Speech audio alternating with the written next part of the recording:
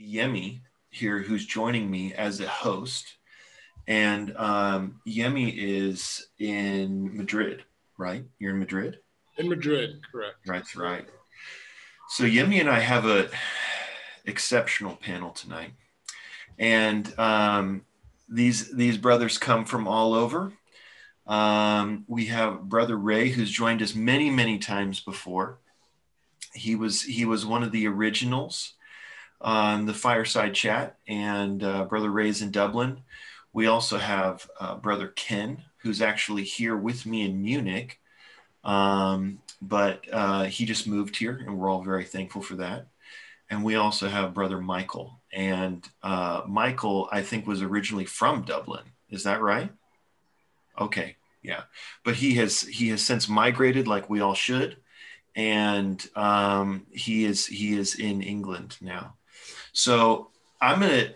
There's no time to waste. This is over technically at 6. We might finish before that, but we're just gonna jump right into it. And I'm gonna throw it over to Yemi. Yemi's got the first question, and I think it's going to Brother Michael. Excellent. Well, thank you very much, Trevor. So we're going to start now, and I think as Trevor mentioned, this question will go to Brother Michael, and here it goes. It says, why do brothers that serve have to shave and can't have a beard? Because after all, it doesn't make a man any less professional. So that question is to Brother Michael. Okay, so before I answer the questions, something I'd just like to mention from the sharing from Brother Dom this morning, I was another realm is in us. And he said there's a principle in us that is unknown to the world. I was very impressed with this point. The Lord Jesus is emphatically the tree of life, on the line of life. He draws everything from that life, and his goal is to do the will of the Father. So that life is in us, and it's real mercy, as our brother shared this morning, that life has been put in us. But that is what makes us often mysterious people. The way that we look at things, the way that we do things are, we could say this word, alien to the world around us. People just don't understand. Why do you live that way? Why do you respond in that way? Or why don't you respond? So that's just a little preamble. I was very impressed with the sharing today on that point. And, you know, we have a lot of questions to go through today with you all. We will do our best to respond and respond according to life, not according to right and wrong. So the first question, why do brothers that serve have to shave? Well, I'm not sure that Brother Trevor has shaved in the last few days, and I think he is serving, as far as I know. So in the church life, we really don't have rules and regulations. We have life. We have life and peace. And that's our standard. Our standard is life and peace. Not rules and regulations, not yes and no, black and white, beard or shaven.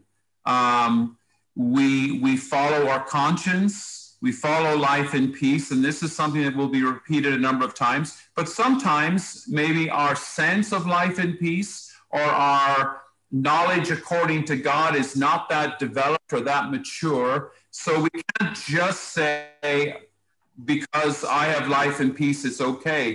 The Lord wisely places the branches, plural, in the vine. We are not an individual branch in the vine. There are many branches around us. So our standard is life and peace. Our standard is, life and peace. But sometimes it's good to check about something. We want to make a choice, make a decision, do something, and we're not that certain. Well, we just can check with some more mature ones that are around us who've been in the church life, in the Christian life, in the Word of God, much longer and much longer than we have. So that's my response. There is no law in the Bible. Clearly, one of the tortures that they did to the Lord, the Roman soldiers were, or maybe it was the religious ones, they tore out his beard. So clearly the Lord was not a clean-shaven man, but that was the custom of the day, not to be clean-shaven. But anyway, we don't have a law or a rule that you can't grow out a beard. Some people look very distinguished wearing a beard. That's my response. Excellent. Thank you very much, Brother Michael. Well, I'll just throw this over to Trevor then. Go ahead, Trevor. Okay, so yeah, that was amen. Okay, I'm not going to add anything to that, and you can all just see it. I got this one is actually going to go over to Brother Ray, and this one I think everybody struggles with. So I really like this question. What is the difference between living by the sense of life and peace and just living in our feeling? Yeah, that is a good question. And there is a kind of mysterious quality to it, not easy to define in black and white, but we can just fellowship. Firstly, the question identifies an inherent distinction in our being. On the one hand, we have life and peace. And of course, we realize, according to Romans 8, that the mind set on the spirit is life and peace. So life and peace is something that's derived from our experience of setting our mind on the spirit. Now, what does that mean? We have a very active mind, right? And we know that man is composed of a body, soul, and spirit. In the soul, we have three elements. One is the mind. The other is the emotion. The third element of our soul is the will. And so our soul really is our person. The Bible teaches that we identify ourselves mainly through the faculties of the soul. The soul really relates to our person. But there's also another part to our being. And I have to tell you that when I was brought up, grew up in a Roman Catholic family, I never heard about the idea that man also has a spirit. And I always considered, because I was taught this way, that man is composed of a body and a soul. And because this is most people realize man has an outer being, a physical being. He has a body, easily identifiable, but he also has a soul. He has an inward part, an inner man. This is called the soul. And most people, I think, agree with this. There's a psychological part to man's being that actually distinguishes him from other creatures. But the Bible also teaches us that man has a third part, and that is the human spirit, which is deeper than our soul. It's actually, according to Hebrews, the spirit is hidden within the soul. So when we talk about setting our mind on the spirit, our mind, which is part of our soul, we need to learn to exercise, to turn our heart, to turn our mind, to contact the Lord who is living in our spirit. One of the beauties of the Christian life is we have a mingled spirit. That means that the Spirit, God the Spirit, dwells in our spirit. So we can contact God, we can touch God, we can fellowship with God in our own spirit. We don't have to reach out to him far away in the heavens. He lives right inside of us. And so when we turn to exercise and we turn our mind to exercise our spirit, to touch our spirit, to use our spirit, that is to set the mind on the spirit. The result of that exercise is life and peace. This is what Romans teaches us, that the result of our setting our mind on the spirit is life and peace. And this is a real test. Many times we may think, or we may wonder, where am I? Where am I? You know, we all struggle to find out, are we in the spirit? How do I contact the Lord? The Lord is a mystery. My spirit is a mystery. The whole thing gets very mysterious. And you may wonder, how do I know if I'm one with the Lord? How do I know what the Lord's feeling is about so many things? What is the Lord's will for me in this big decision coming up? And so we always talk about life and peace, right? But the way to get to the life and peace is you have to exercise, take your mind and set it on the spirit being the deepest part of your being. This takes some exercise. This takes prayer. This takes opening to the Lord, maybe touching the Lord in his word. And in this way, you can begin to really set your mind on the spirit. Now, in contrast with all of this is this matter of the feelings. And again, we all have trouble in this area. How do you distinguish between feelings and this matter of life and peace? And I would say a couple of things here about feelings. One thing is we need to realize we have to be careful about trusting our feelings that much. The reason I say that is you have a very interesting proverb in chapter 14 of Proverbs. It says, there is a way which seems right to a man, but the end thereof is the way of death. In other words, many times our feeling, we may have a feeling about something. It seems right. It seems like, oh, this is the way I should go. But actually, it may lead us into a situation of death, spiritual death, psychological death, and so forth. So feelings are things that are not to be trusted that much because the feelings issue from our emotion. This is what makes your emotion what it is. It is the place of feeling, of joy, of happiness, of sorrow, depression. All kinds of feelings can take place within the emotion of the soul, yet this may not necessarily be the Lord's feeling. And so many times it's easy for us to try to judge. The reason I say this is important is because we may want to justify our feelings about things when actually the feelings do not issue from the spirit, but they issue from the soul. And so we need to learn, saints. This is part of the exercise of the Christian life, is to learn how to discern the difference, but more importantly, how to really exercise our spirit by setting our mind on the spirit.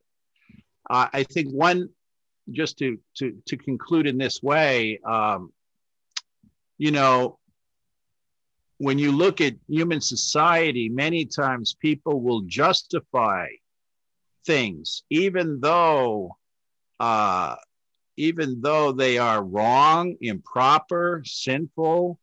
They will try to justify these things based on their feeling. They had some feeling about, they felt to do this, or this made them happy. Well, one safeguard concerning our feelings is to measure everything against the word, because the word and the spirit will go together. In other words, we may go through this process of exercising, turning to the Lord. We have a sense, we feel like this is what the Lord wants us to do. Well, it can always be measured by the word. And so you have the life within our spirit, and you also have the word, which is external to us. The word is a safeguard. The word is a protection. And because in the word, we find the truth. And so truth and life are like two wings of an airplane. They really balance each other, and they enable that plane to take off and fly. When you have life and truth working together, you can have confidence that you're okay. Just as in the way of a personal experience, you know, some years ago, many of us, even as believers, we were in the churches, and we got all interested in, shall I say, we just got interested in excitement.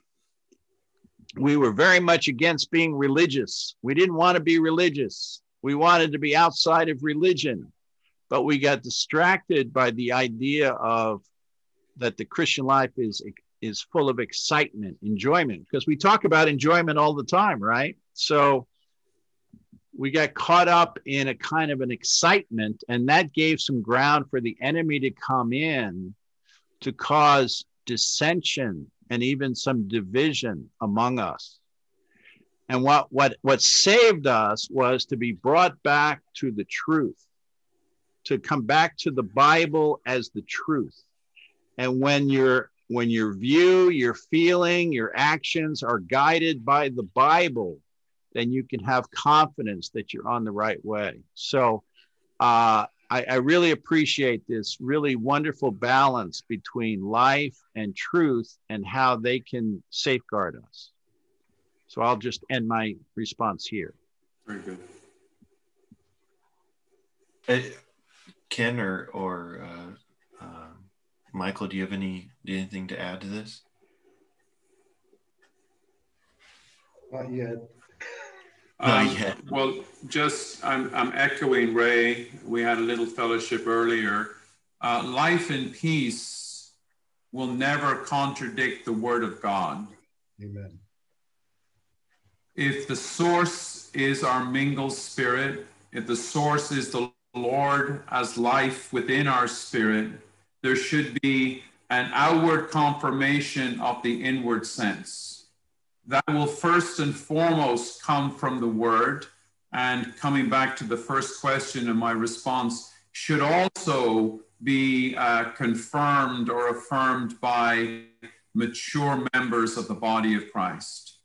So, you know, I have life and peace to go in a certain direction. Well, to do a certain thing, let's say to do a certain thing, and we will touch that probably later. Well, we need to check, well, what does the Bible say about this course of action that I'm choosing to go along? Does the word permit me to go in this direction or not? And then sometimes there isn't something in the word explicitly regarding something we have life and peace about. Let's say I'm about this. I have life and peace to marry a certain person, maybe with, let's say, an addiction. I don't know there's any verse in the Bible that says you shouldn't marry someone who's got an addiction. But mature members of the body might say to us, well, our counsel would be, perhaps that person needs to take care of their addiction first. And then let's see if that's the right person for you to marry. I'm just pulling something, you know, as an example. There's nothing in the word about it, but mature saints who pass through many life experiences, have had many dealings, see the outcome. We can be very idealistic when we're young and we think we should do this. But many of us that have been around a while, we see the outcome repeated again and again and again. Oh, I'm marrying for love. But the person, everyone around you is saying, we don't think that's the right person for you. So again, to be balanced, very, very important. Life, truth, plus the fellowship in the body of Christ. Real safeguards to check is our sense of life and peace genuinely from the Lord and the Spirit. Amen. Amen. Thank you, Brother Michael. Thank you, Brother Ken. Really touched by that little phrase, that life and peace would never contradict the word of God. So with that, we'll go on to the next question. This question will be directed to Brother Ken, and it goes as follows. From the first meeting, there was something mentioned regarding protests and issues on social justice, and it will be good to have some clarification as to why we shouldn't be involved in protests, even if they are peaceful. Brother Ken. Amen. So, fellowship from the first couple of questions kind of feeds in to a response here. And first off, among us, there is no rule, no law, that says thou shalt not protest. There's no outward guidance like that.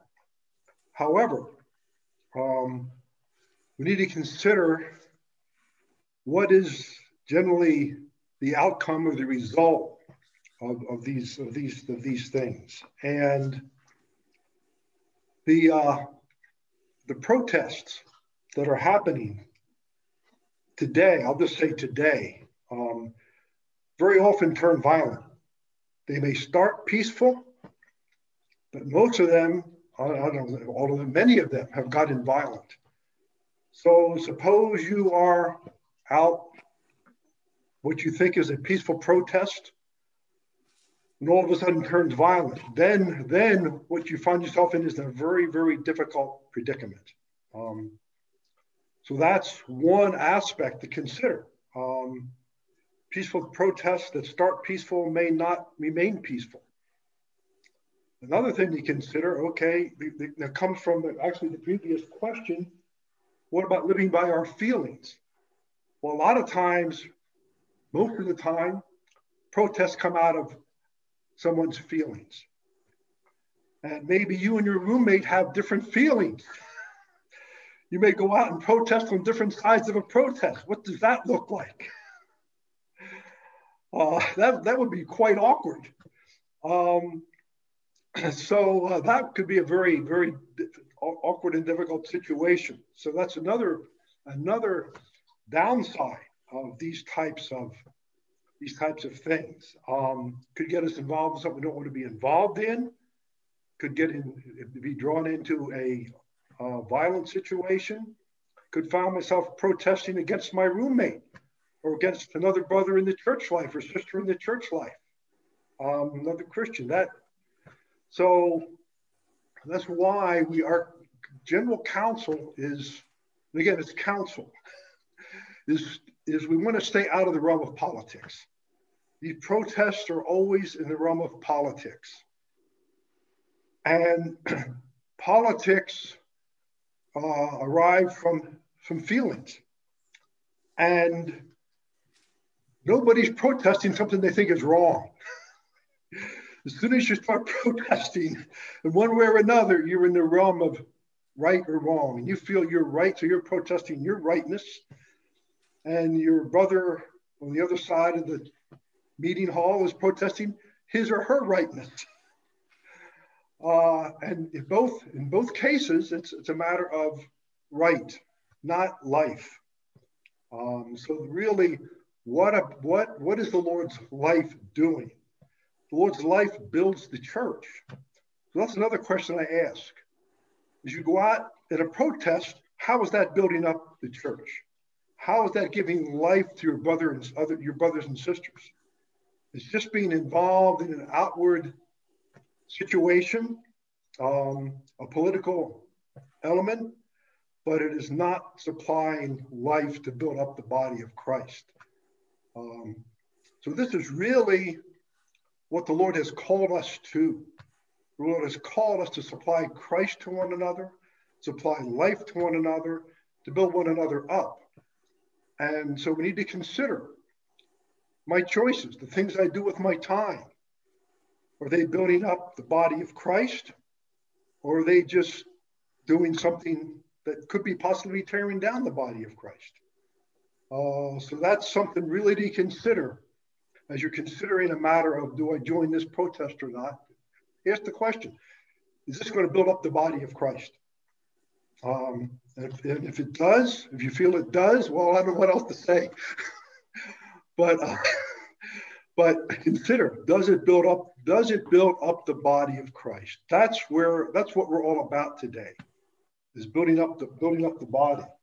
Now, when you look at down through history, I'm just going to pull one example here. If everybody lived by the law of life, there would be no protest, there'd be no social issues, there'd be no problem. An example, we'll talk about slavery. The Bible talks about one's being in slavery. And Paul talked to Philemon, and Onesimus, his slave, would run away, and counseled Philemon to bring him back in a sweet way. Now, the point here is, if Onesimus and Philemon are both living Christ by the tree of life, then Philemon, the master, would take care of Onesimus just like his son. And Onesimus would honor his master, for whatever reason, we don't know why, as his father. And there would be peace between them, because both are living by the tree of life. The point here is, if everyone lives by the tree of life, then there are no issues. Now, problem is today, that's rare. That's why in the church life, among the churches in the Lord's recovery, are exercises to live by life. Then between us, you have this type of situation, this life-giving, supplying, enjoyable situation between one another that just builds one another up.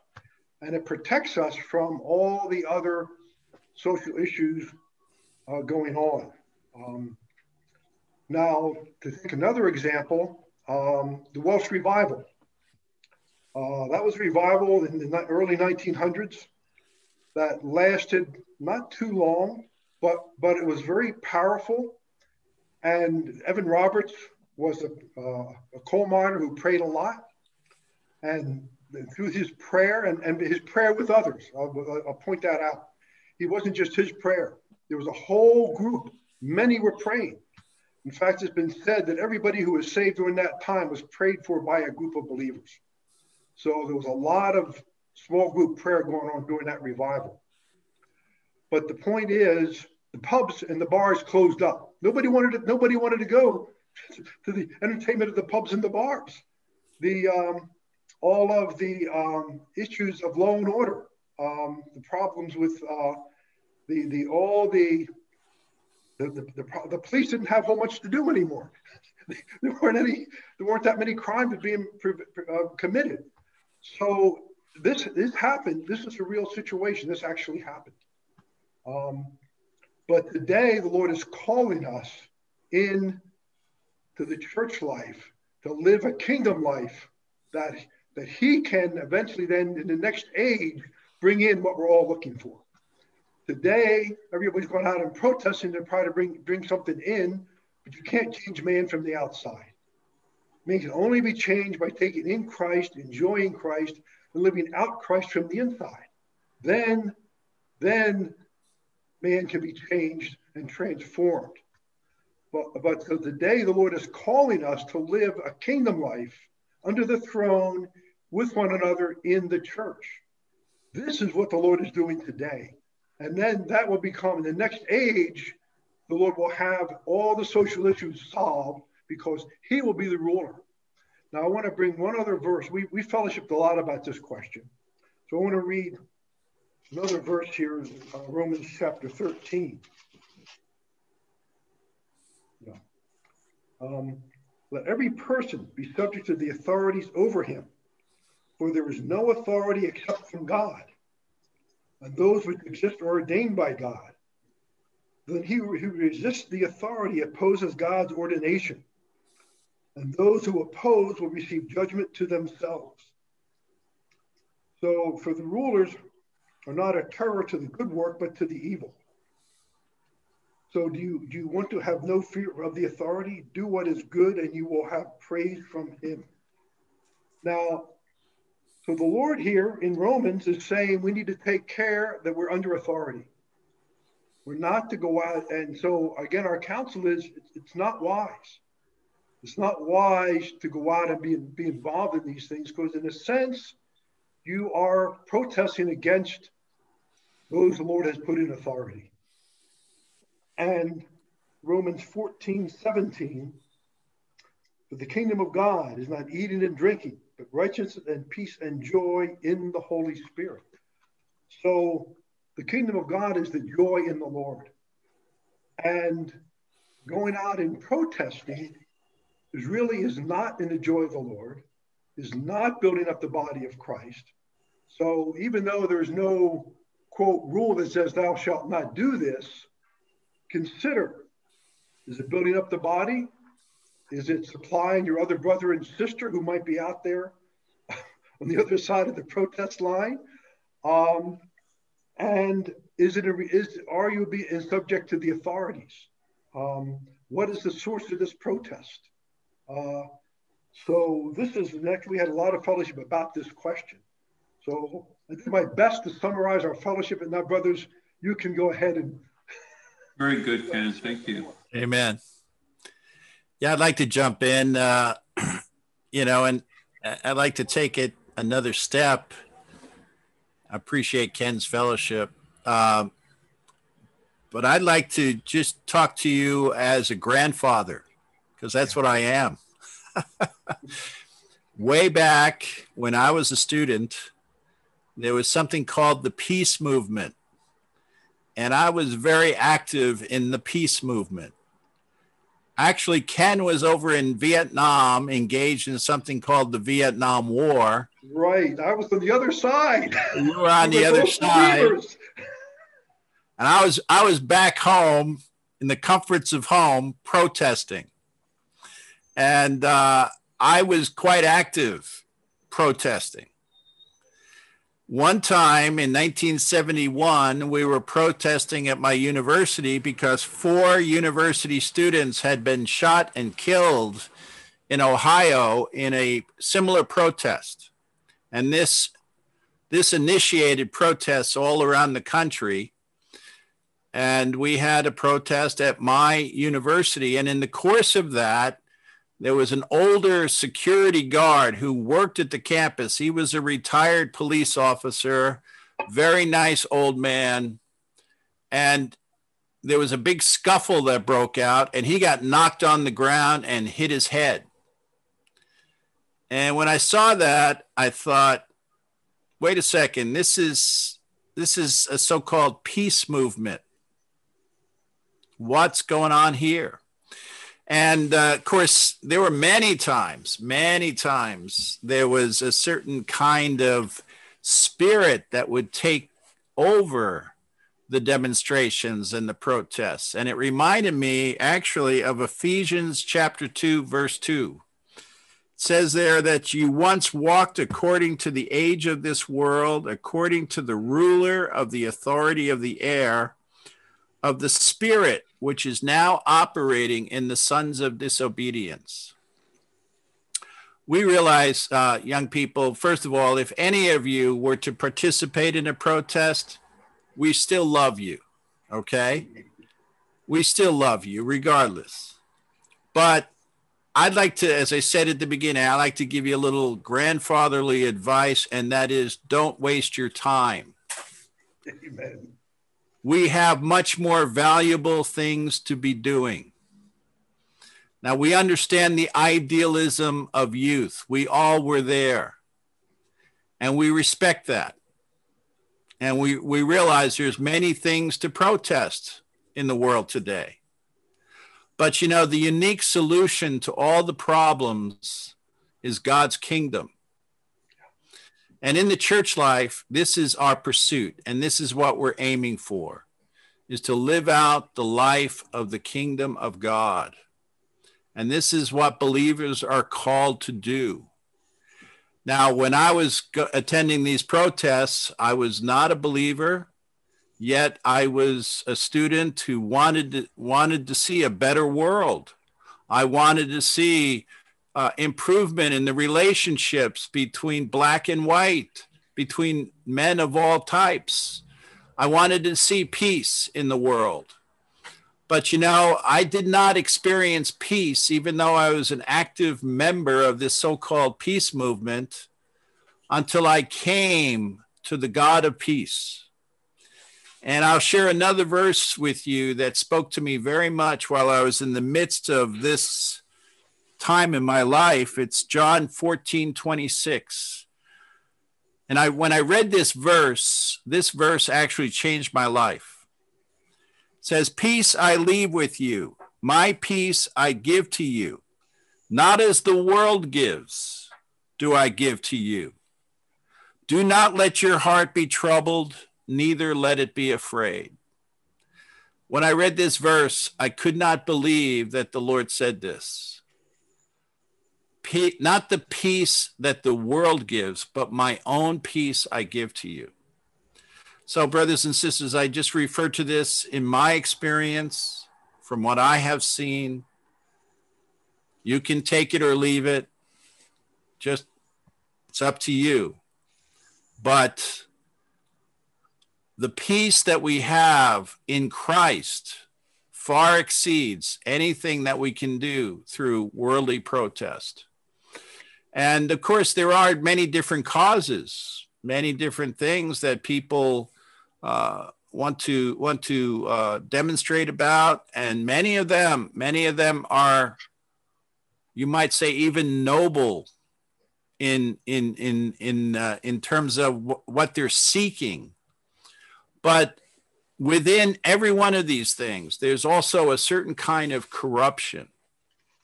This is one thing I discovered in the course of being involved in this so-called peace movement. And I would say the same thing applies to many of the things taking place today, because, you know, there's nothing new under the sun, as Solomon once said. The things that we're seeing today are really a duplication of many of the things we saw back in the 60s. And hidden within many of these things is a kind of corruption, because it's all about man's activity, man's striving for improvement. In fact, actually, the hidden nature with all of these things is rebellion, because man presumes that they can make life better, they can make the earth a better place, and yet still be independent of God. There's no reliance on God in any of these things. And so, saints, brothers and sisters, we're called for something, you know, much higher, much more glorious, and that is to be in the practice of the church life. So we do, again, you have to follow your conscience, but maybe just take this as a bit of friendly advice, friendly counsel from a couple of older brothers.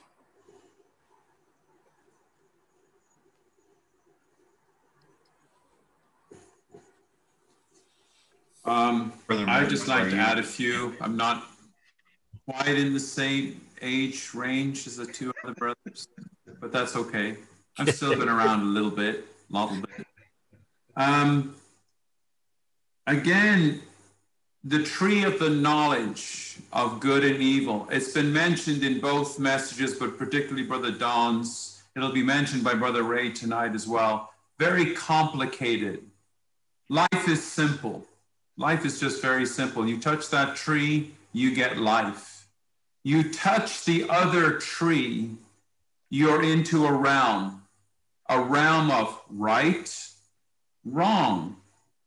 What is the standard of right and wrong? Who adjudicates what is right and what is wrong?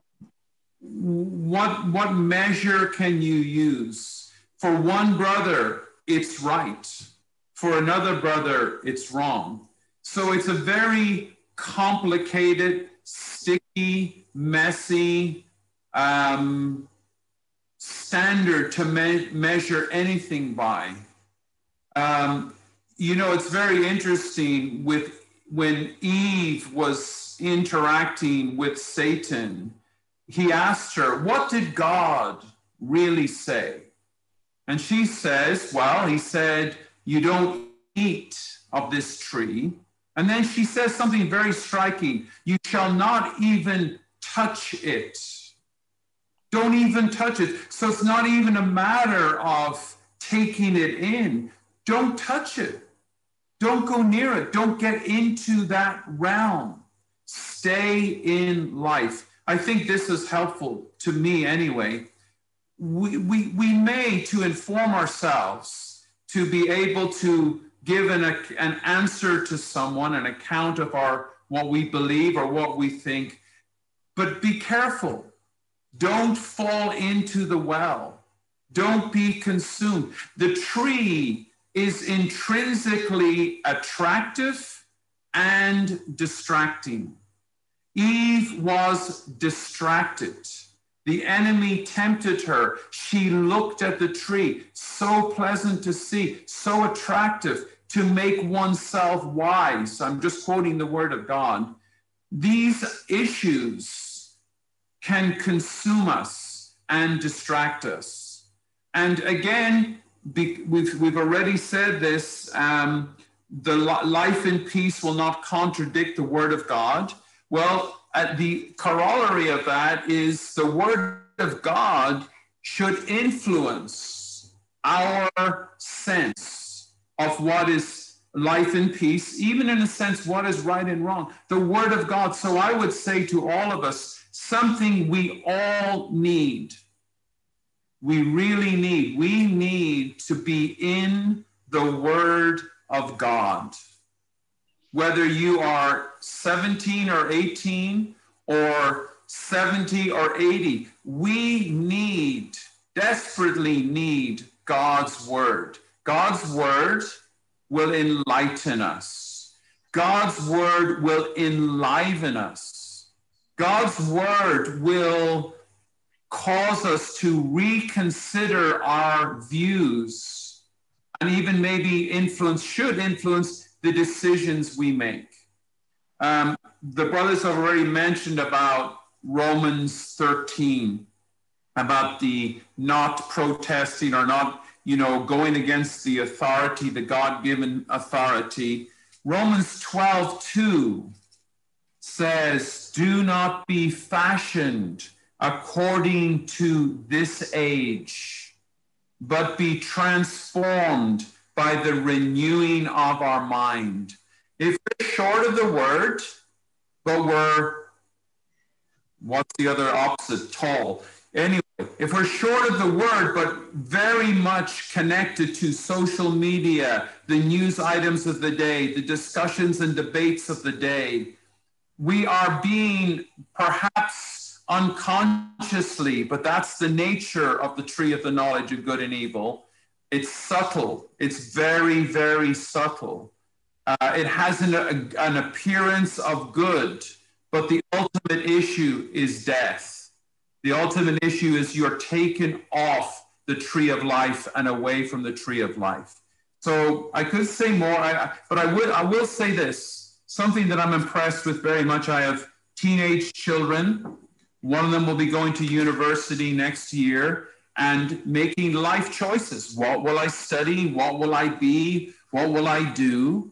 Well, one of the things I would say to my daughter, to my children, is consider any major issue facing man. And I have a little list: politics, illness and disease, climate change, Black Lives Matter, animal welfare, war.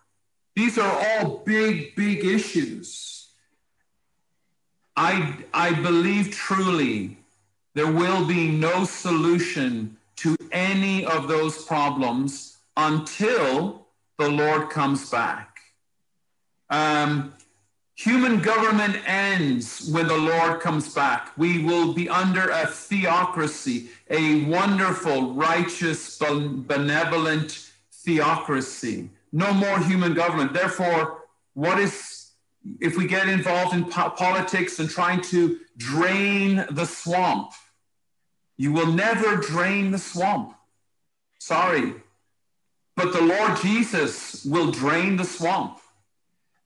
There are diseases and illnesses that probably we will not cure before the Lord comes back. But the Son of Righteousness with healing in his wings is returning to the earth. And then it says, if you die at 100, you will be regarded as young. You're a young person if you die at 100 years of age. This is what the word says. Climate change. Who controls the waves, the wind? Who, at the word of his mouth, the waves, the wind stops instantly. There will be the one new man, the body of Christ, where there is no Jew, there is no Greek, there is no black, there is no white, but we're all one in Christ, which is happening today. Praise the Lord. I'm thankful for that. Animal welfare. It says in the Bible, the lion will lie down with the lamb. War, it says the sword will be beaten into a plowshare, into a plow. The Lord will end all human conflict. So as young people, we are, what's the right word? Not just enthusiastic. We're very concerned for the social issues of the day. But the real solution is not becoming a politician or a physician. We're not saying you shouldn't do those things. But the real difference, you want to really make a difference, bring the Lord Jesus back.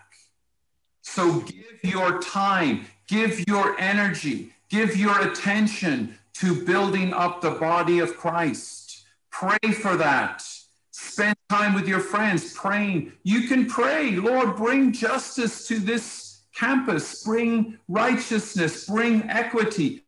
But the Lord will mainly say, then bring me back, and I will take care of everything. One last point on this, and I don't mean to turn it into a sermon. It's not meant to be a sermon. It's fellowship. But the Lord says another striking thing. When Mary poured out the alabaster, broke the alabaster flask and poured out the precious ointment. And some of the disciples, what are you doing? This could have been sold for 100 denarii and given to the poor. And the Lord said a very striking thing.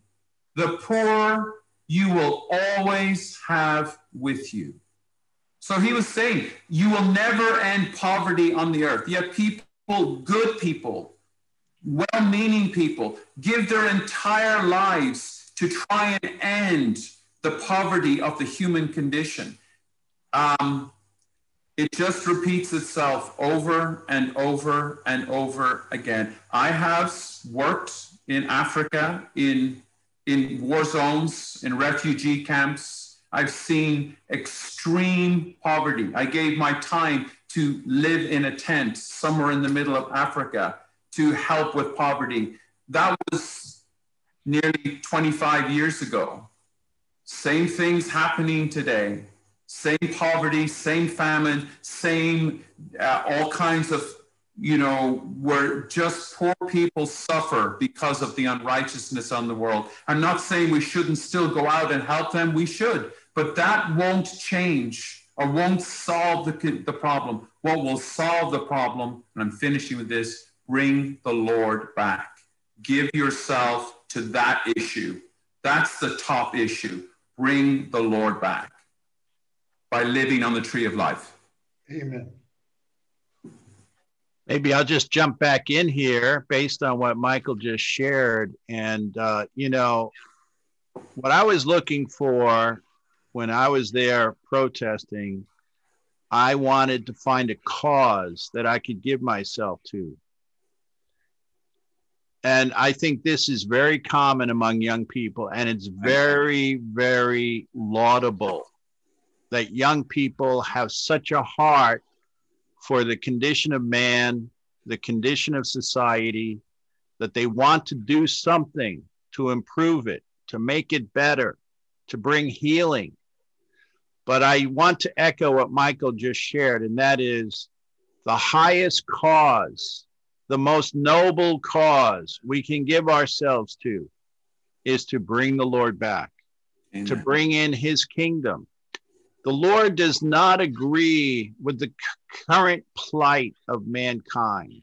He does not agree with the darkness and death that covers the earth. He would like to bring in a kingdom of righteousness, peace, and joy in the Holy Spirit. Wonderful. And so this is our part, brothers and sisters, Amen. Friends. This is our part. This is our function. This is what we can do. You know, many times I walk into the streets of central London, Dublin. I live right here, Dublin 1. You walk down the street, you see human wreckage. Mm-hmm.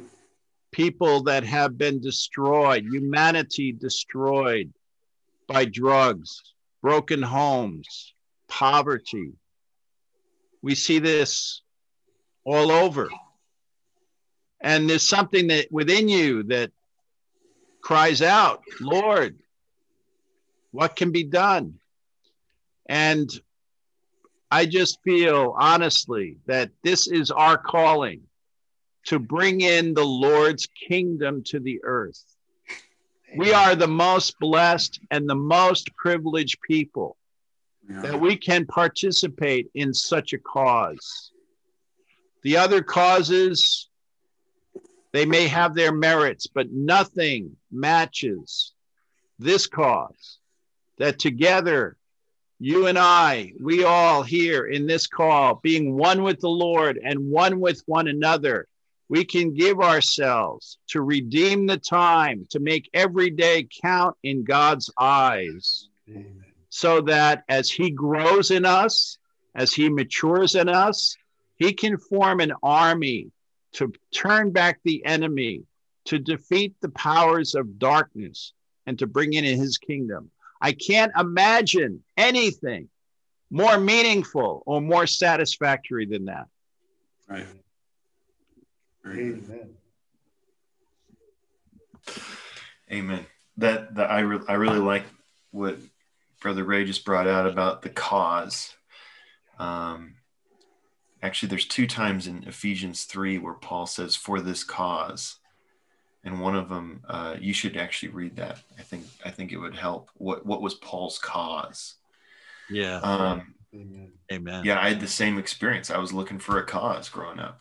Okay.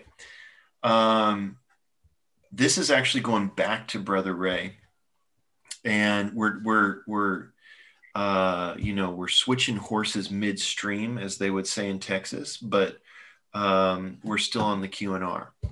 So this question is, are we as Christians permitted or allowed to believe that Adam and Eve, the tree of life, and the tree of the knowledge of good and evil are allegorical and not a historical account of the beginning of creation?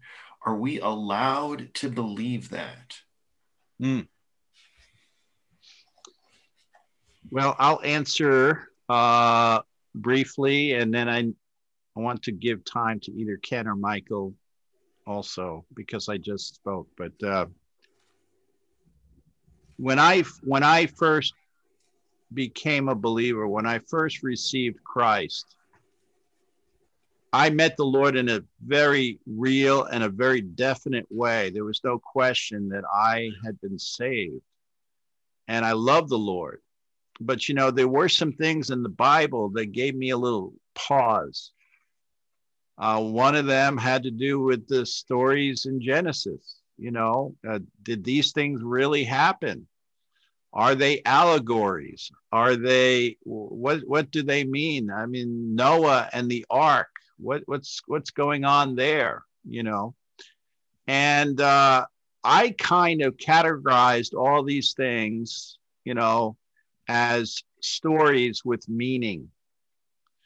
And I was a genuine believer, but yet I'm not so sure that I believed the idea that these things took place historically. Well, I've come to a different conclusion, and that is I do believe these things took place historically, and these things are to be trusted. And one verse that I'll refer you to that Brother Yemi pointed out, we had a little fellowship beforehand, and I really appreciated the comment that he made concerning Adam. We may wonder, was there such a person as Adam? Well, go to Luke chapter 3, verse 38, and you will see there in that section of Luke, there's a genealogy concerning the Lord's ancestry. And the genealogy actually brings us all the way back to Adam. So in the Lord Jesus, in his genealogy, we know he was born in Galilee, right? He was born there. He lived this life. Well, he can trace his ancestry, his genealogy back to Adam. This is what Luke tells us. And so we have to accept, and we realize, Chris, the universities, the educational systems these days are very invested in the idea of undermining the Bible as the Word of God. You have evolution, you have all kinds of things, classes that try to mock the Bible as the Word of God. But we have found that the Bible is very trustworthy. And there's nothing in the Bible that has been shown to be false or even allegorical. In fact, the evidence for these things happening is much stronger than the evidence for them being merely allegories.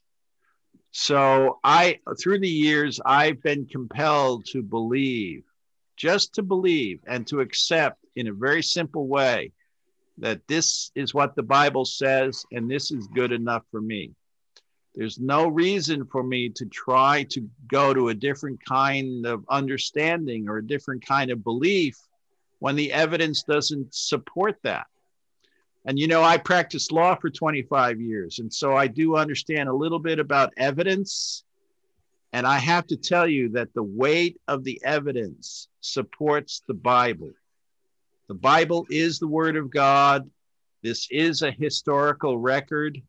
And to try to prove otherwise is actually much more of a stretch. So again, with Adam, now, there are things in the Bible that are signs. For example, in the book of Revelation, John tells us in the beginning of that book that the word that came to him in the way of signs. For example, the New Jerusalem at the conclusion of the Bible is not a concrete city, because how can a concrete city come down out of heaven adorned or prepared as a bride for her husband? Yet this is how the New Jerusalem is described.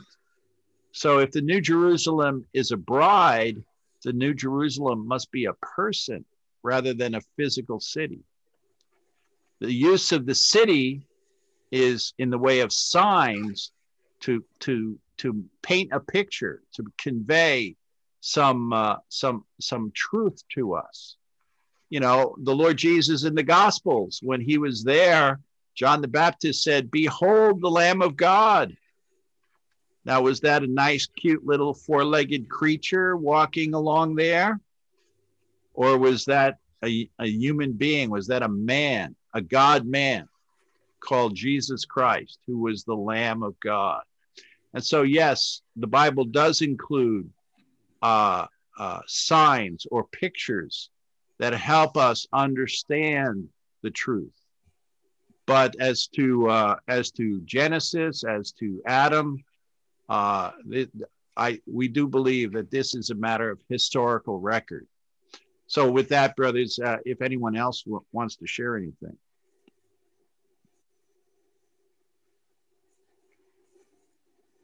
just to say there's really no indicator in those verses that it is allegorical. It's presented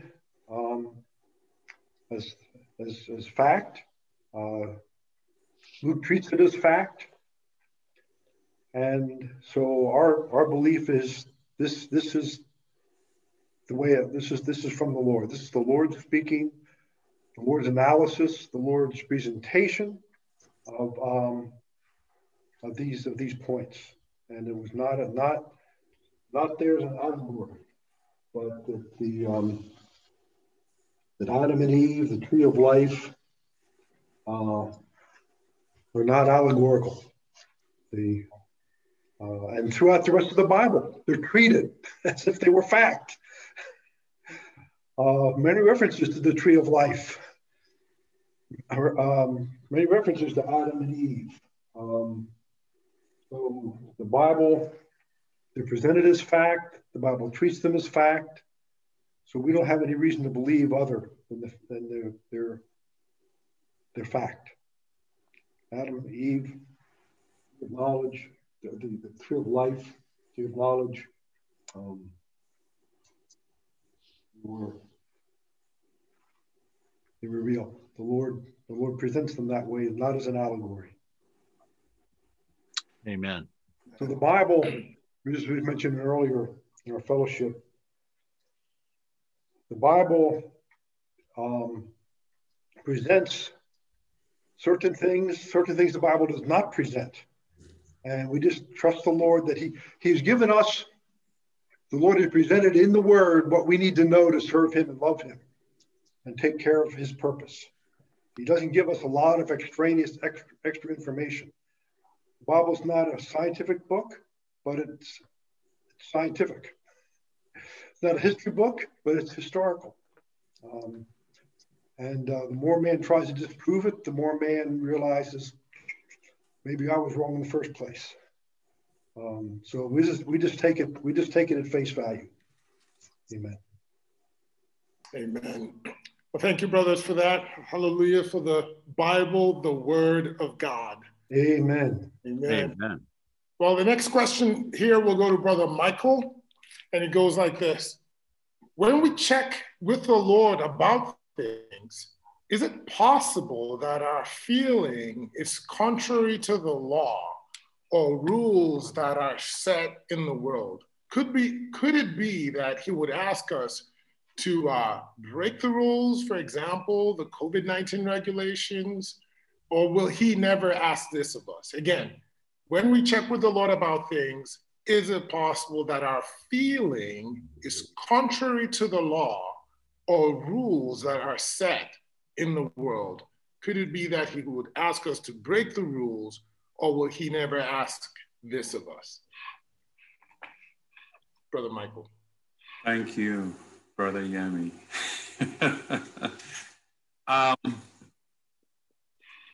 Well, I think, again, I'll just point to message 2, 2 kingdoms.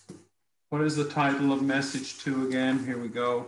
The 2 trees, 2 kingdoms, and the 2 principles of living. We need to learn to live according to the principle of the tree of life. What is a principle? A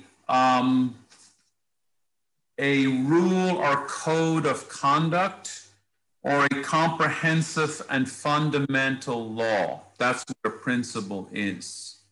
I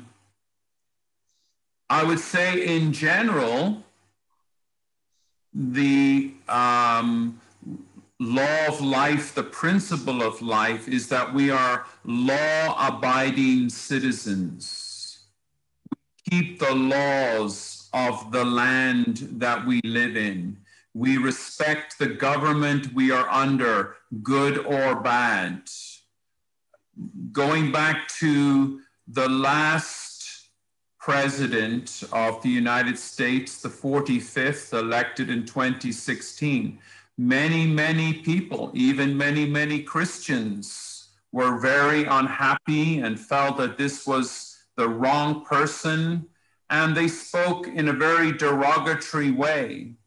Well, one of the things that bothered me was it wasn't whether the person was right or wrong. It was, there's an office. There is an office with dignity.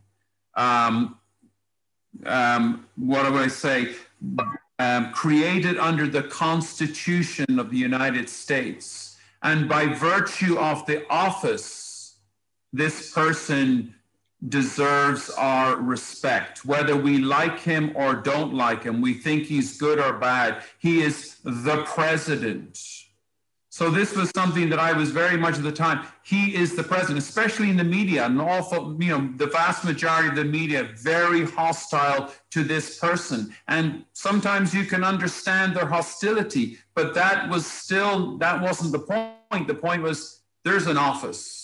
So we respect the office. So Christians in general, I would say, are law-abiding, respectful people. That is the nature of the life within us, the principle within us. But are there exceptions?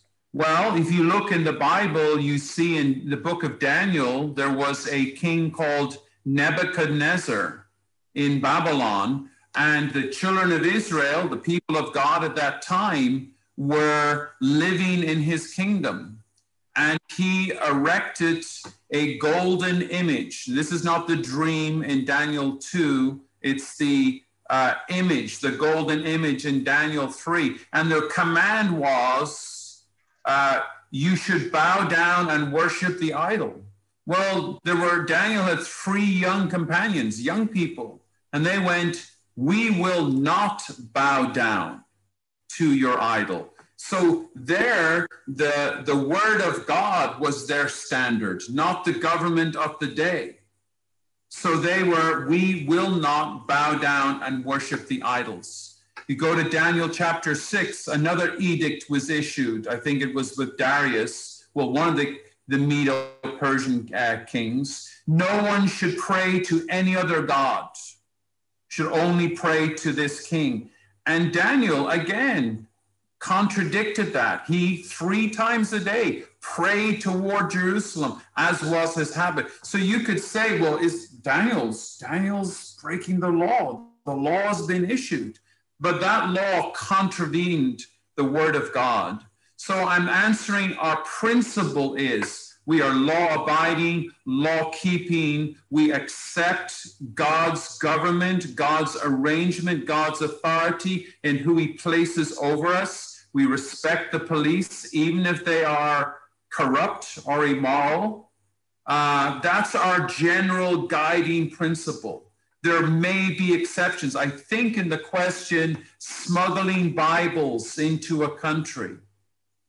Well, go and disciple all the nations, says the Lord.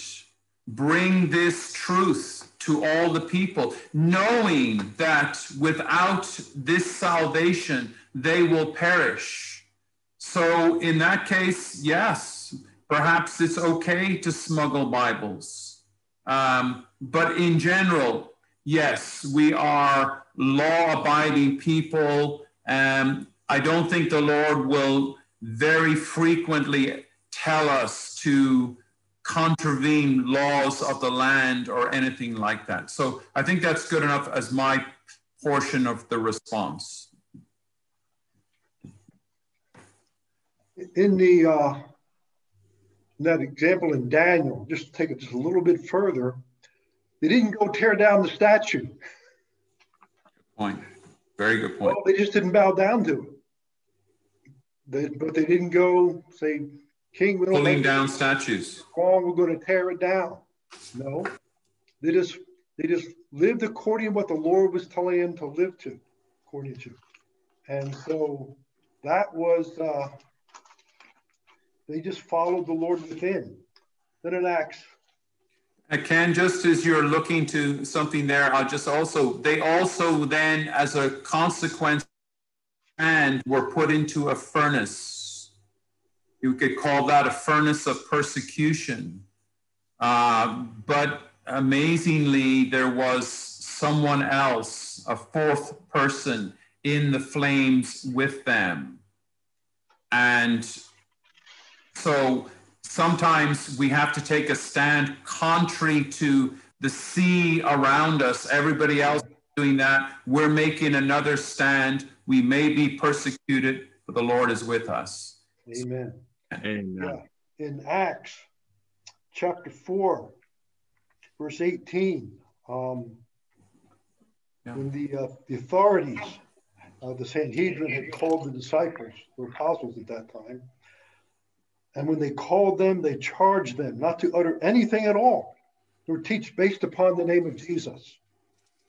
But Peter and John answered and said to them, whether it is right in the sight of God to listen to you, rather than to God you judge. For we cannot but speak the things which we have seen and heard. And when they had further threatened them, they released them, finding no way that they could punish them on account of the people, because they were all glorifying God for what had happened. So then when they had been released, they went to their own people and reported all the chief priests and elders had said to them. But the point here is they had been punished, persecuted, as Michael said, threatened, said, don't speak in the name. They said, this is our job, basically. This is what we're all about. We're going to speak in this name. So we really need to, again, we need to consider, Lord, how are you responding in this situation? This is how the Lord, that's how Daniel and Daniel's friends responded in a certain way. Daniel responded in a certain way about prayer. And the disciples, the apostles, responded in a certain way when they were threatened.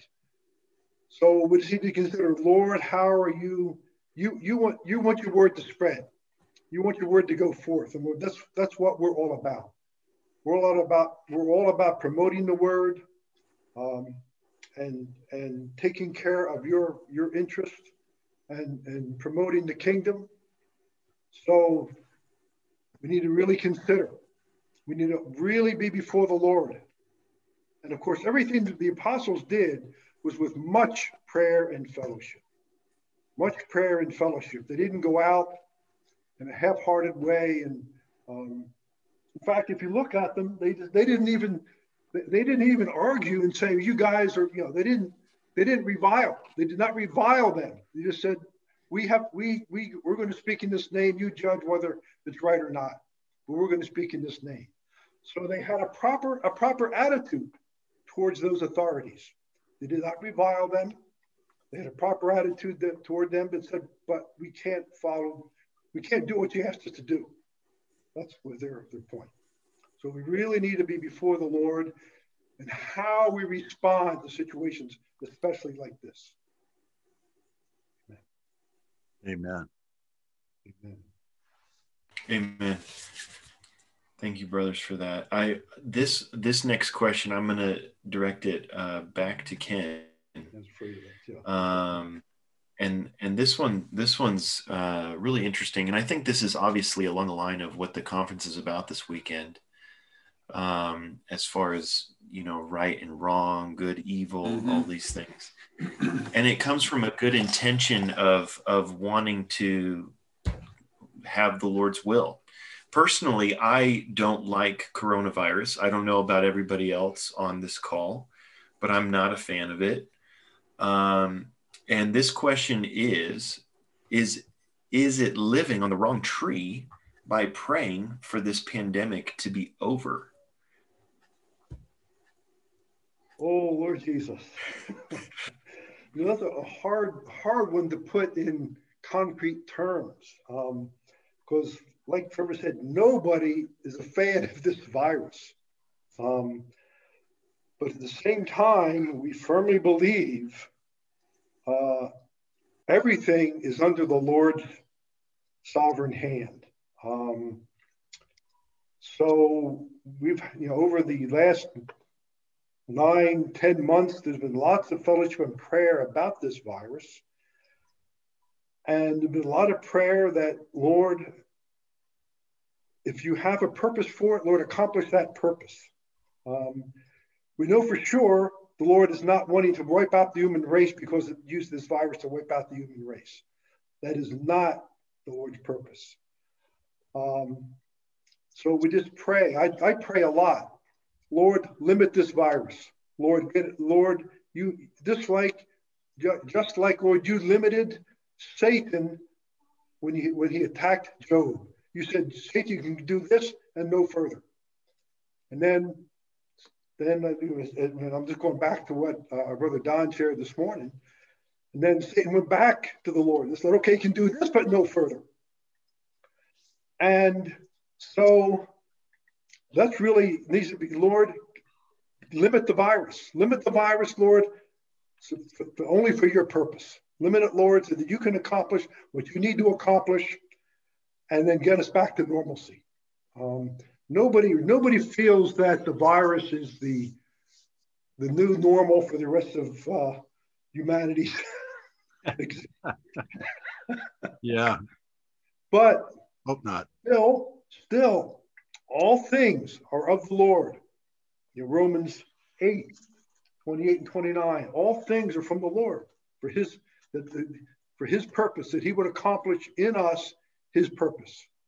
So we need to consider, Lord, in our life, since this thing is here, Lord, how do we respond? How do we respond to this thing? Lord, we want to gain you. Many of us as a fellowship and pray the Lord is using this to cause us to have a more personal time with the Lord. Believe me, I have spent much more time personally with the Lord during this virus time than I have previously. So, Lord, it's here. We can't do anything to personally change it. But Lord, we do ask you to limit it so that only for your purpose.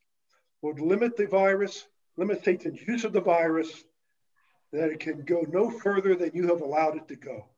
The Lord, we know you have a limit to this. You've limited us, you've allowed it, but you've also limited it. So Lord, we stand against the enemy using this thing any more than you have allowed it to go. And that's really how I pray a lot, and I've heard others pray that way too. The Lord may have a purpose, and we don't want to miss his purpose in this virus, causing us to consider more personally our relationship with him, which it has caused me to do. But I personally have to stop a little bit short of saying, Lord, remove the virus. Rather, this, Lord, I want you to gain in me and in the brothers and sisters in the churches what you want to gain through this, so that when we come out on the other side of this, we'll be much stronger in our faith and our experience of Christ. Right. And Lord, I just want to know you in this. Lord, even I want to know how to pray about this in you. Lord, I want to touch the throne. I want my prayer to be to touch the throne about how to pray concerning this virus. Lord, so just lead us and guide us. But I'll just say, Lord, we trust you. That you're gonna, this thing you will limit this. Lord, limit it so that only for your purpose and no more. Amen. Amen. Very good. Amen. Well, thanks, Brother Ken. I think the next question here will go to Brother Ray, and it's kind of in the same vein. Of course, with the virus over the past 8 months, there's this outward situation that feels so intense.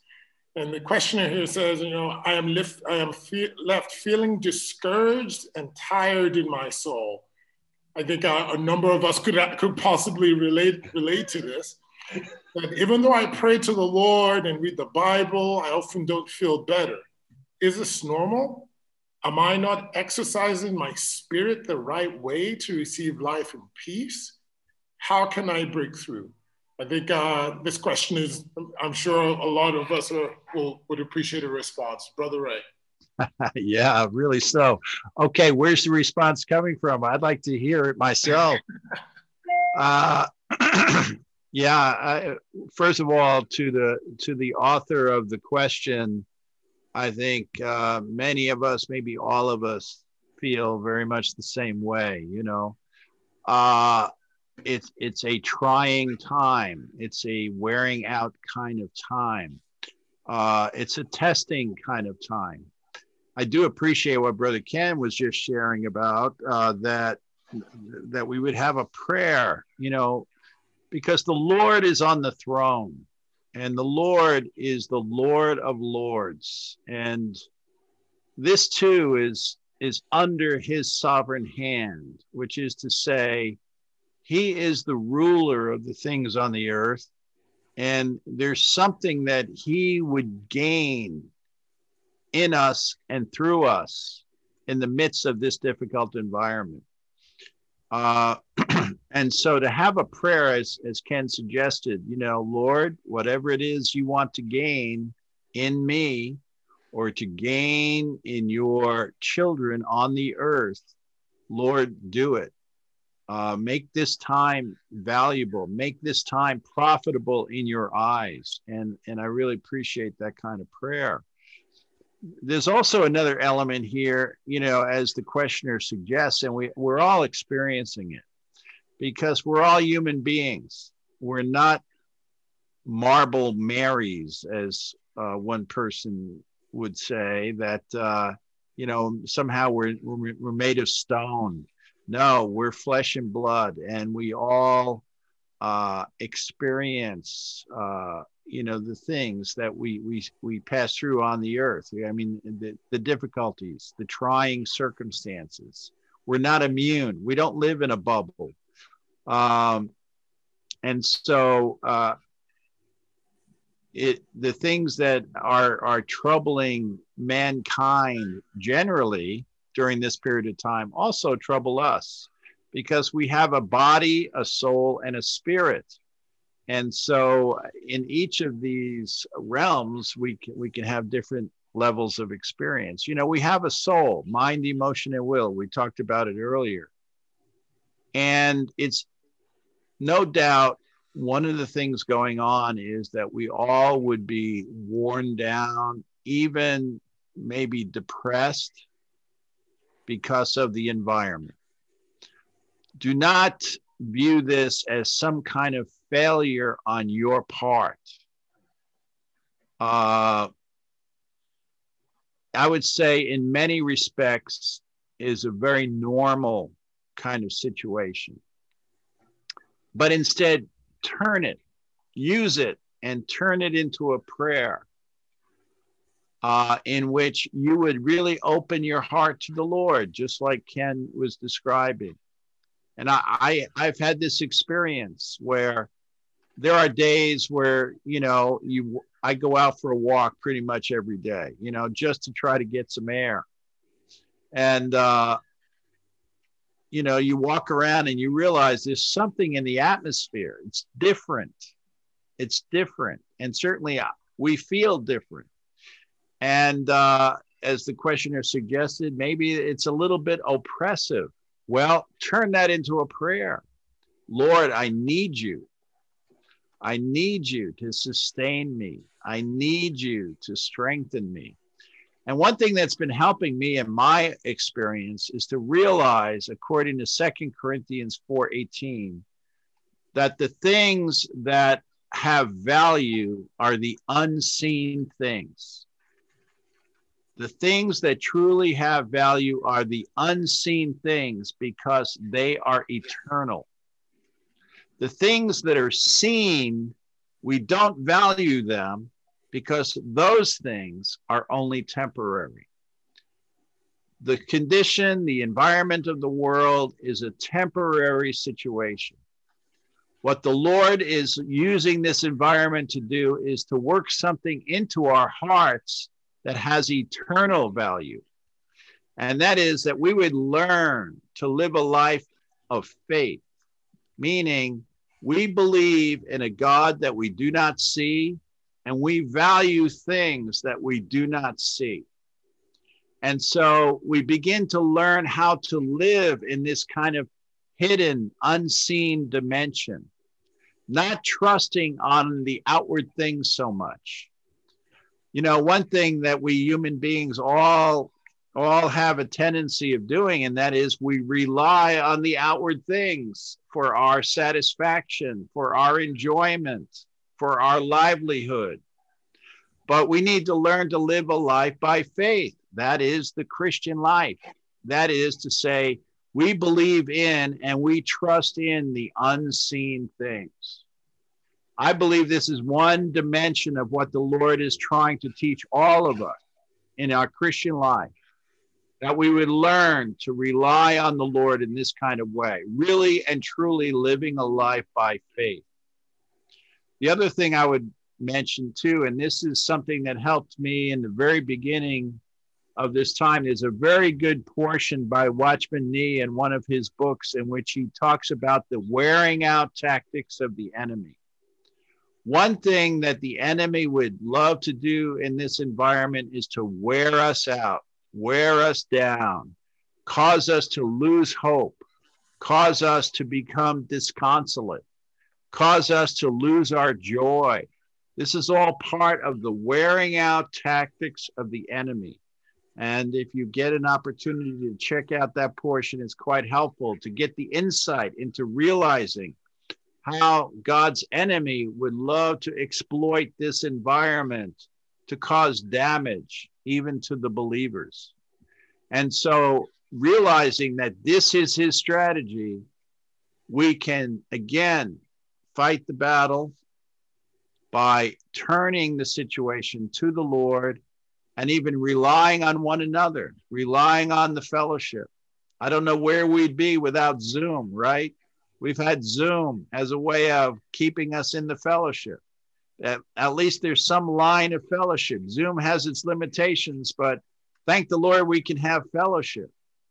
And so these days, yes, we very much relate to the question, but the Lord is still on the throne. The Lord is looking to accomplish something in our personal lives and in our church life experience, so that we learn even the more to depend on him, to lean on him, and to really live a life of faith. You know, for example, if you're a sports fan or if you love the movies, you know, sometimes right around the block from me, there's a movie theater and I walk by it almost every day and I have to chuckle. You know, you want to go in, you want to see a movie, no movie to be seen. You can't go in. No sports events. You know, I'm a big baseball fan back in the US. All they had were little figures sitting in the stands, little cutout figures to mimic fans actually sitting in the stadium. Yeah, you could watch the event on TV, but nobody's there or hardly anybody's there. And so it's these things that normally we would enjoy and take for granted. They're not there. We can't rely on them. So what's left for us? What's left for us is a life that's hidden with Christ in God. And so, yes, we're all feeling somewhat deprived. So, certainly we are limited, but the Lord can still do a lot in our limitation. And so may we be encouraged. I believe the Lord's actually doing something in a hidden way within all our hearts where we don't even realize the full impact of it yet. And we won't until this whole situation is changed. I believe we'll see something that's been wrought into all of us through the limitation, through the suffering, that will work out a greater glory to God and in the church. Amen. So maybe I'll just share this much. I would just add a small bit. I'm looking at the question. I think Brother Ray's answer, as always, very comforting and cherishing. I'm repeating the question. Sometimes the outward situation feels so intense, I'm left feeling discouraged and tired in my soul. Even though I pray to the Lord and read the Bible, I often don't feel better. Is this normal? I think Ray's done a really good job of responding. Am I not exercising my spirit the right way to receive life and peace? How can I break through? And I'm adding to this just a consideration. Sometimes we can't get through on our own. It's Jesus and me and my Bible, and I'm trying so hard and I'm praying so much and I'm trying to touch the Lord, and I can't get through. And there is something called the principle of the body of Christ. Sometimes what I cannot see, the body can see. What I cannot do, the body can do. Amen. Is an aspect of our Christian life. There's absolutely the fundamental individual aspect, and then there's the corporate aspect. So there is much supply. I'm thinking of Paul in a Roman prison in Philippians 1:19. He says, I know that this will turn out to my salvation. What is the salvation? Through your petition and the bountiful supply of the Spirit of Jesus Christ. He was relying on the body to do what he could not do. Now, in that case, he's asking them to pray. But maybe we just need to get together with some other saints and enjoy the Lord. Hymn 1153 in our hymnal, stanza 5. We have found that meeting with the saints is the greatest joy on earth. By this our spirit never faints, and our lives are filled with worth. Now that's not the Bible, that's a hymn, but the principle is right. I have never been to a meeting where at the end of the meeting I go, I wish I hadn't come to this meeting. Many times it's a struggle to get to the meeting. Everything is against my going, including myself. But then I just give myself and I go. And I never end that meeting going, oh, why did I go to that meeting? Right. So just to add, and maybe Ken can, or we can move on, but just how can I get a breakthrough? Maybe the breakthrough is not just with you yourself alone. Maybe the breakthrough is with other precious members of the body of Christ. You're weary, you're tired, your thought is, I'll just go to bed, I'll just relax. No, get into a meeting with the saints, whether it's on Zoom or eventually, hopefully, back together again. Pay that price, even if you're tired, worn out physically. Present your body. That's what Paul says. I exhort you through the compassions of God, present your body a living sacrifice. I believe this may help you have a breakthrough. Amen. Amen. Amen. Amen. Can we, Brother Ken, do you got anything, or can we keep going? Just a strong amen, because I know we're getting tight on time. I'll just say a strong amen. Okay. Amen. So I got, I'll just read this really quick. This is going back to Brother Michael. Sometimes I get social anxiety. The Lord has really helped me in this matter, but sometimes I feel so desperate of overcoming this because it feels horrible inside. I know it takes time, and I've opened to some saints, and I tell the Lord how I feel, but it's hard sometimes. Is there anything further that can be done? I commend that person for endeavoring to get through, going to the Lord. I also think that's a very wise strategy to open to some saints. This is not an easy thing. Some of us are dispositionally wired, born this way. We don't like big groups. And of course, the church life can be a very social place when it's not the pandemic. What else would I add to this? Well, one thing I would say, if you haven't already done this, is the matter of reading the Word of God. and is a verse that I use frequently in many of my fellowships with many younger saints. Philippians 4:6 says, "In nothing be anxious, but by prayer and petition with thanksgiving, let your requests be made known to God." And verse 7 then says, "And the peace of God, which surpasses every man's understanding, will guard your hearts and your thoughts." A lot of the anxiety comes from our thoughts. But there's a promise in the Word of God that if we, in everything by prayer and petition, so we can pray, but more than just pray, read these verses. I would say pray, read these verses till they become constituted into you. The Word of God is a medicine. That's what I think it's in the Proverbs says that. The Word of God is medicine to my soul.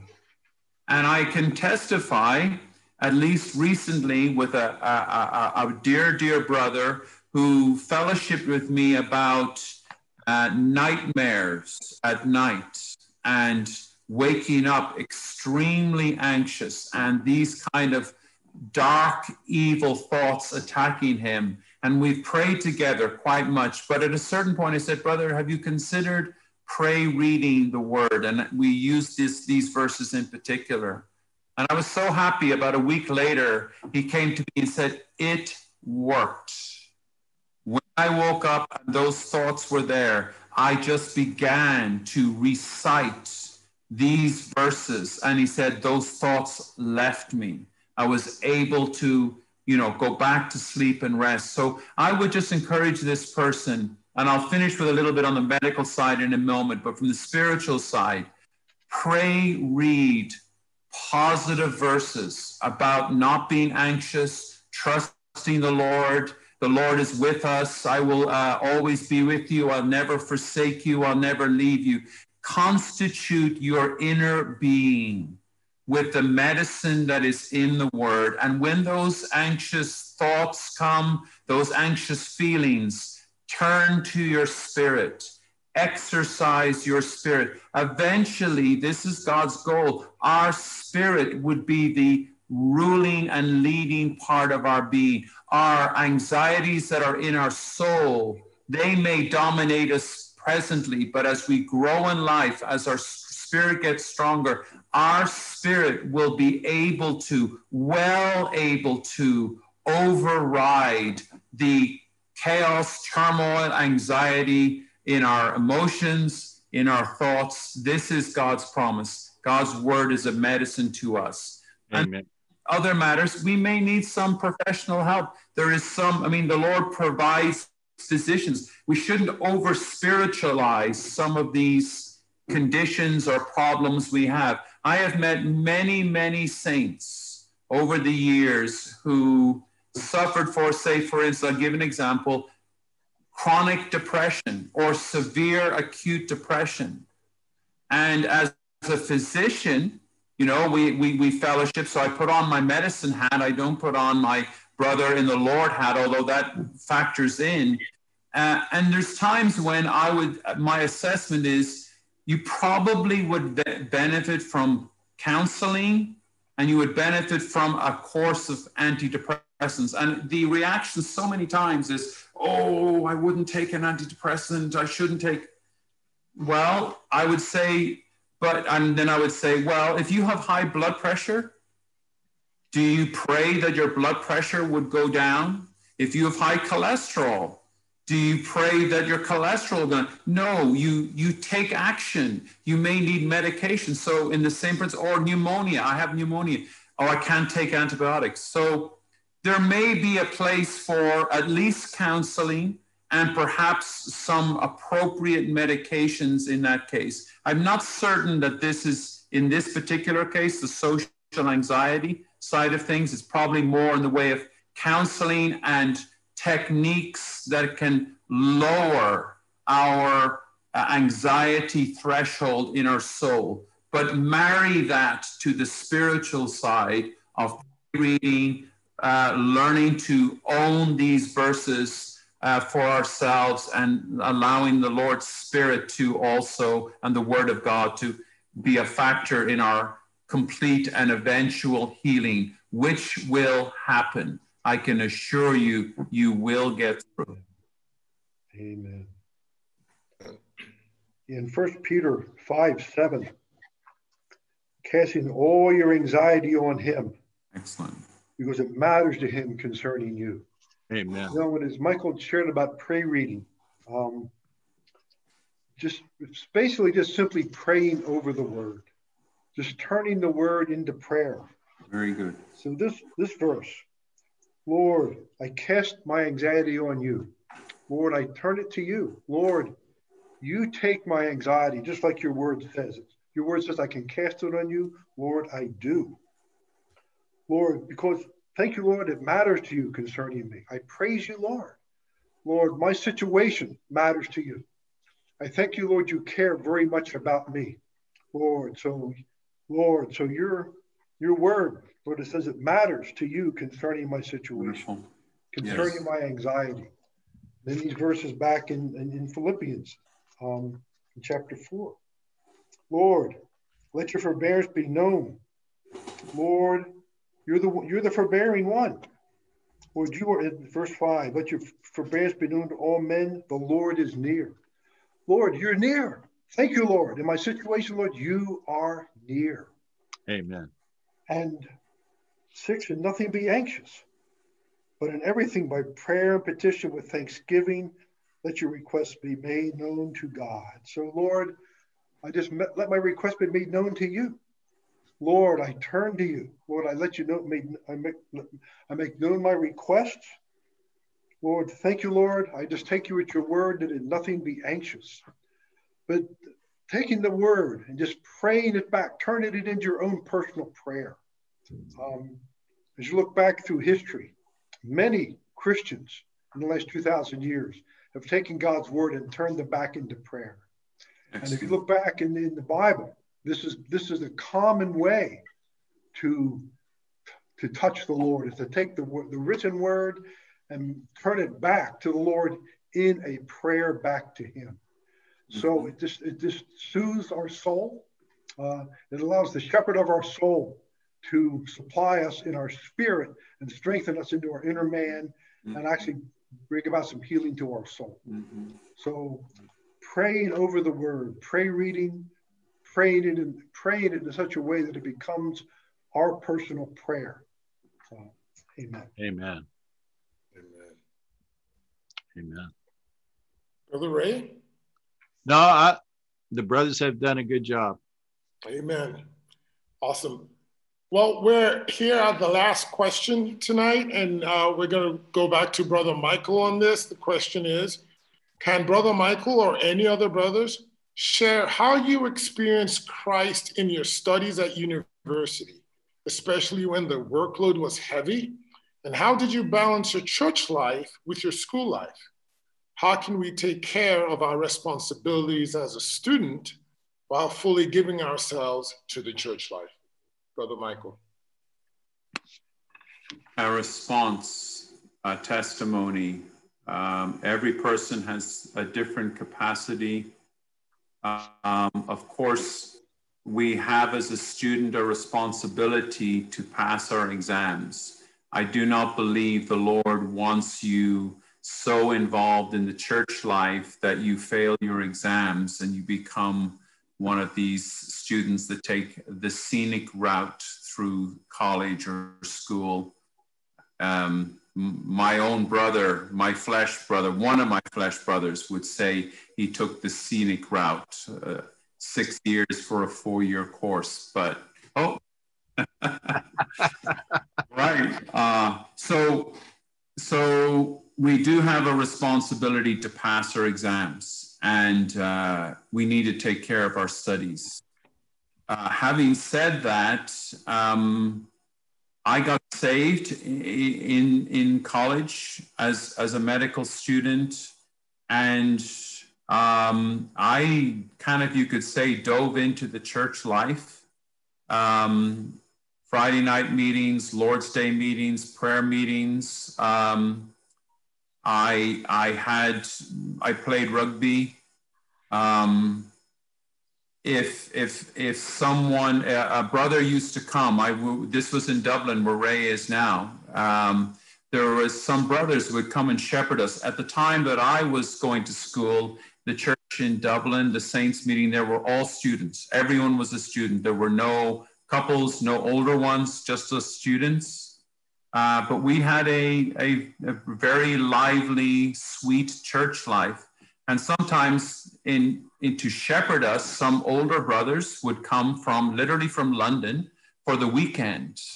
And if they were coming for the weekend, I mean, this dear brother would come and we would sit him down in a room and just ask questions, literally from morning till night. And one of the dear sisters who was part of our group was an excellent cook, and she would disappear around about meal times. And a few minutes later, the fragrance of cooking garlic and food being made, you could smell it. But basically, we take a break, we eat, and then back.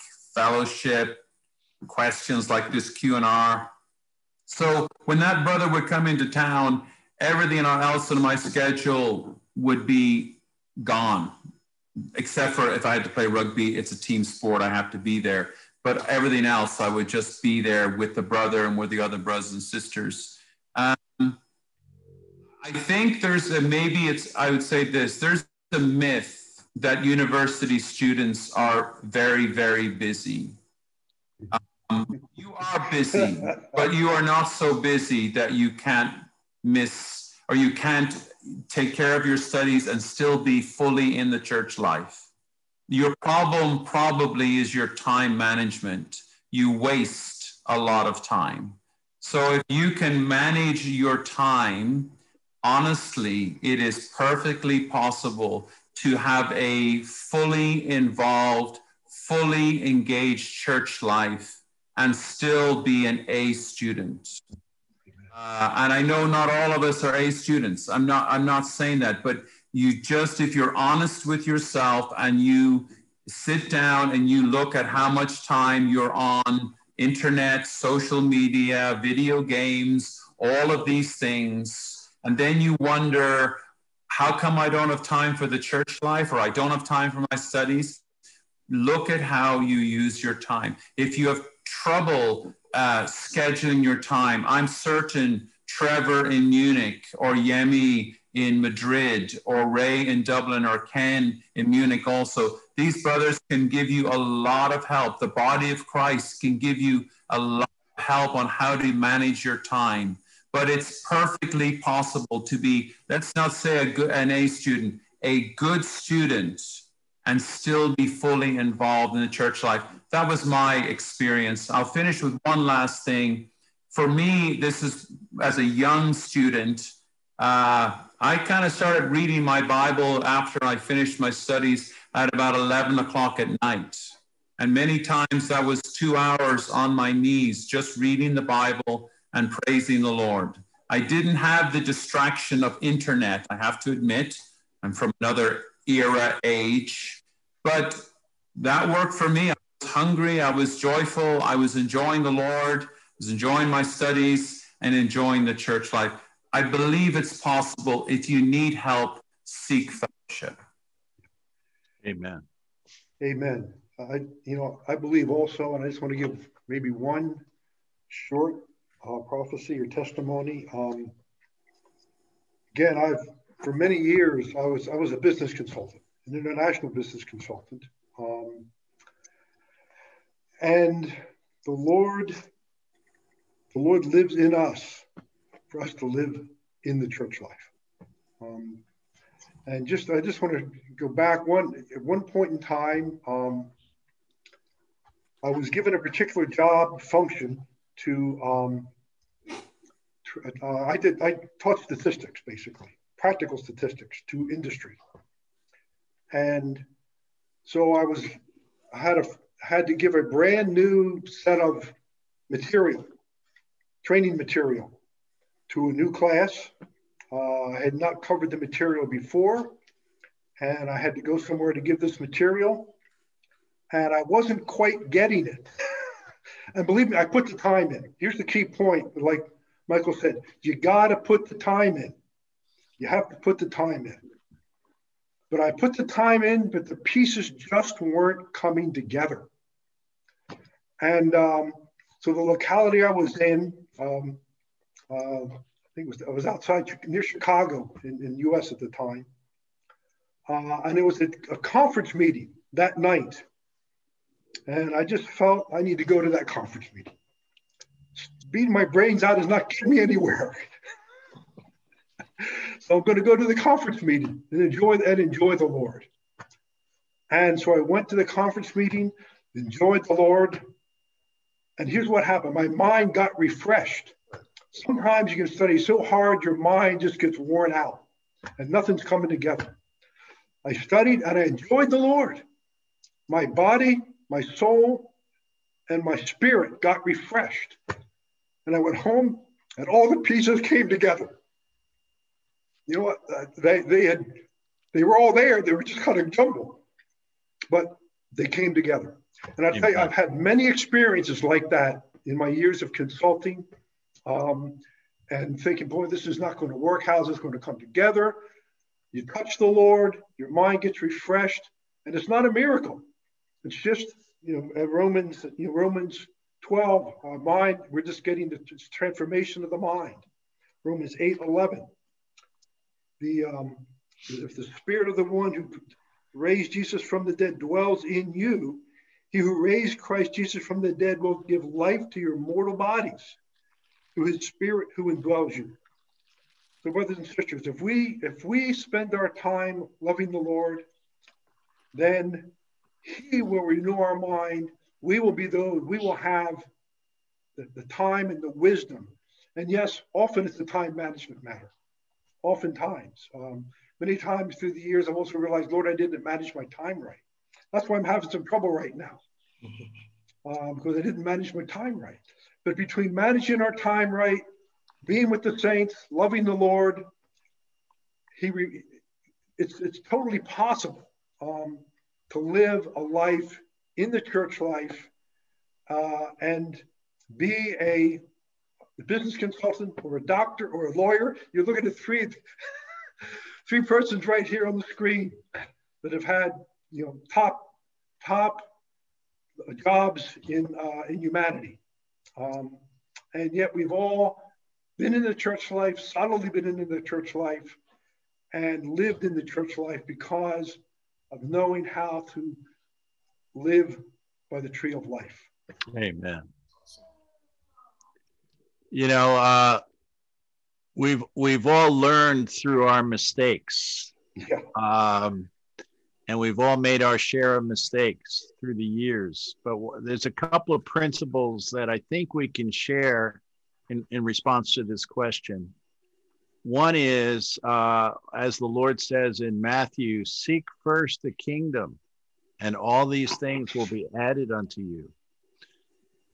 He's talking about all the human concerns, all the human anxieties. If we seek first the kingdom, the Lord will have the way to take care of our human needs. And I do believe we can testify that this is true. Yeah. In contrast with seeking first the kingdom, you have the enemy who likes to work very much in the realm of anxiety. I read something somewhere where it can be said that anxiety is the incarnation of Satan, meaning he hides in anxiety. He hides in these human things that cause us to worry. And what happens is anxiety can occupy you to such an extent where your heart grows hard. This is this parable of the sower and the seed, where the heart can be hardened because the anxiety just occupies your inner being. And so on the one hand, the enemy, God's enemy, likes to work within the human things in order to stir up a lot of anxiety and a lot of worry. And of course, as a student, You know, you worry about getting through. You worry about passing the exam. You know, I went to law school. You know, actually, I went to undergraduate school before I finished undergraduate school, before I became a Christian. But then later, after becoming a Christian and taking this way of the church life, I started to attend law school.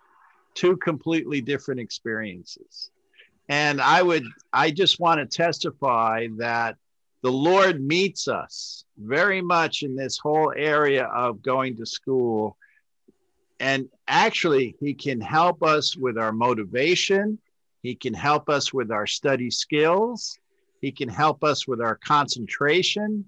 He can actually help you get through school in a lot better shape than if you were without him. Eventually, some years later, after practicing law for a number of years in California, we moved to New York. I had to take the bar exam in New York.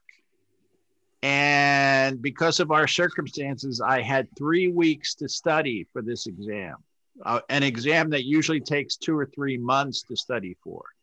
But, you know, because by that time I had learned a lot of things, I had been through a number of failures, and I just realized the thing I have to do before I do anything is I have to take care of my enjoyment of Christ. Amen. Otherwise, the anxiety of this exam is going to overwhelm me. Right. And I can testify that every day, day by day, I would just take care of the life supply.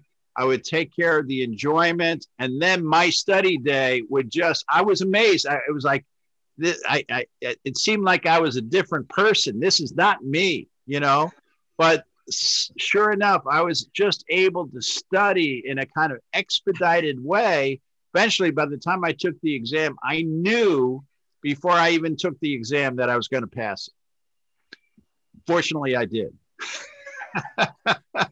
But my testimony, saints, is that, you know, the Lord is well able to meet our needs in all these kind of areas. Amen. We need to seek first the kingdom. Now, there may be times where you have to devote some time. We're not dismissing the fact that there are times where you may have to take care of a class, take care of some studying. But still, remember this principle. Seek first the kingdom, and then the Lord himself can supply you with what you need to overcome the anxiety. One final quick story. My first year of law school, I was in a place where I felt like I was in another planet, because these students were so nervous and uptight about law school. First year law school is famous, legendary for weeding out the weak students and creating pressure and being so difficult. So everybody wanted to be in a study group, and everybody wanted to find out what the latest secrets were to passing the classes. And I reached a point where I went to my professor, a Jewish professor, and I went to him and I said, am I missing something? Because when I look around, everybody is completely freaked out about being here, first year of law school, but I don't feel that way. And it's beginning to worry me. I think I might be missing something. And he just looked at me and said, well, do you understand the classes? Do you understand the cases? I said, yeah. He said, just keep doing what you're doing. And my point is that the enemy operates in anxiety, to stir up an atmosphere of anxiety, especially when you start to go into the professions where everybody's looking for the latest edge. Well, again, saints, seek first the kingdom. Amen. So I better end it here because of time.